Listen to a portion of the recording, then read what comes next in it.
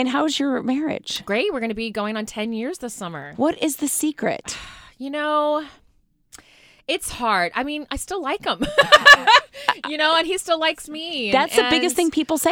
I married the one I love. I do. I really like him. And he makes me laugh as much as he can annoy me just the same. But the annoyance goes away. And the sex, though. Everyone's gets worried about the sex kind of fizzling out. Is your sex it slows down at times. I mean, there's times where we're both freaking tired, and I'm pregnant now and I'm tired. But pregnancy sex is the best. Okay, Jenny, you're just rare because that's just not fucking true. Excuse my French. In the 9th month, I was so horny. You're that girl. I am not that girl. My vagina was seriously it was swollen. Really? Because I don't want anybody touching my boobs. Pillows because I just of love. know that I'm going to have to, have somebody on them 24/7 for the next year.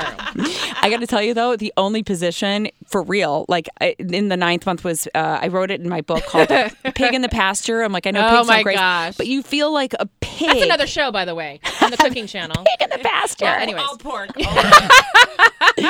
But pregnant sex was the best, and the orgasms are intense. I almost went into labor. You're talking foreign to me. I don't even know what that is.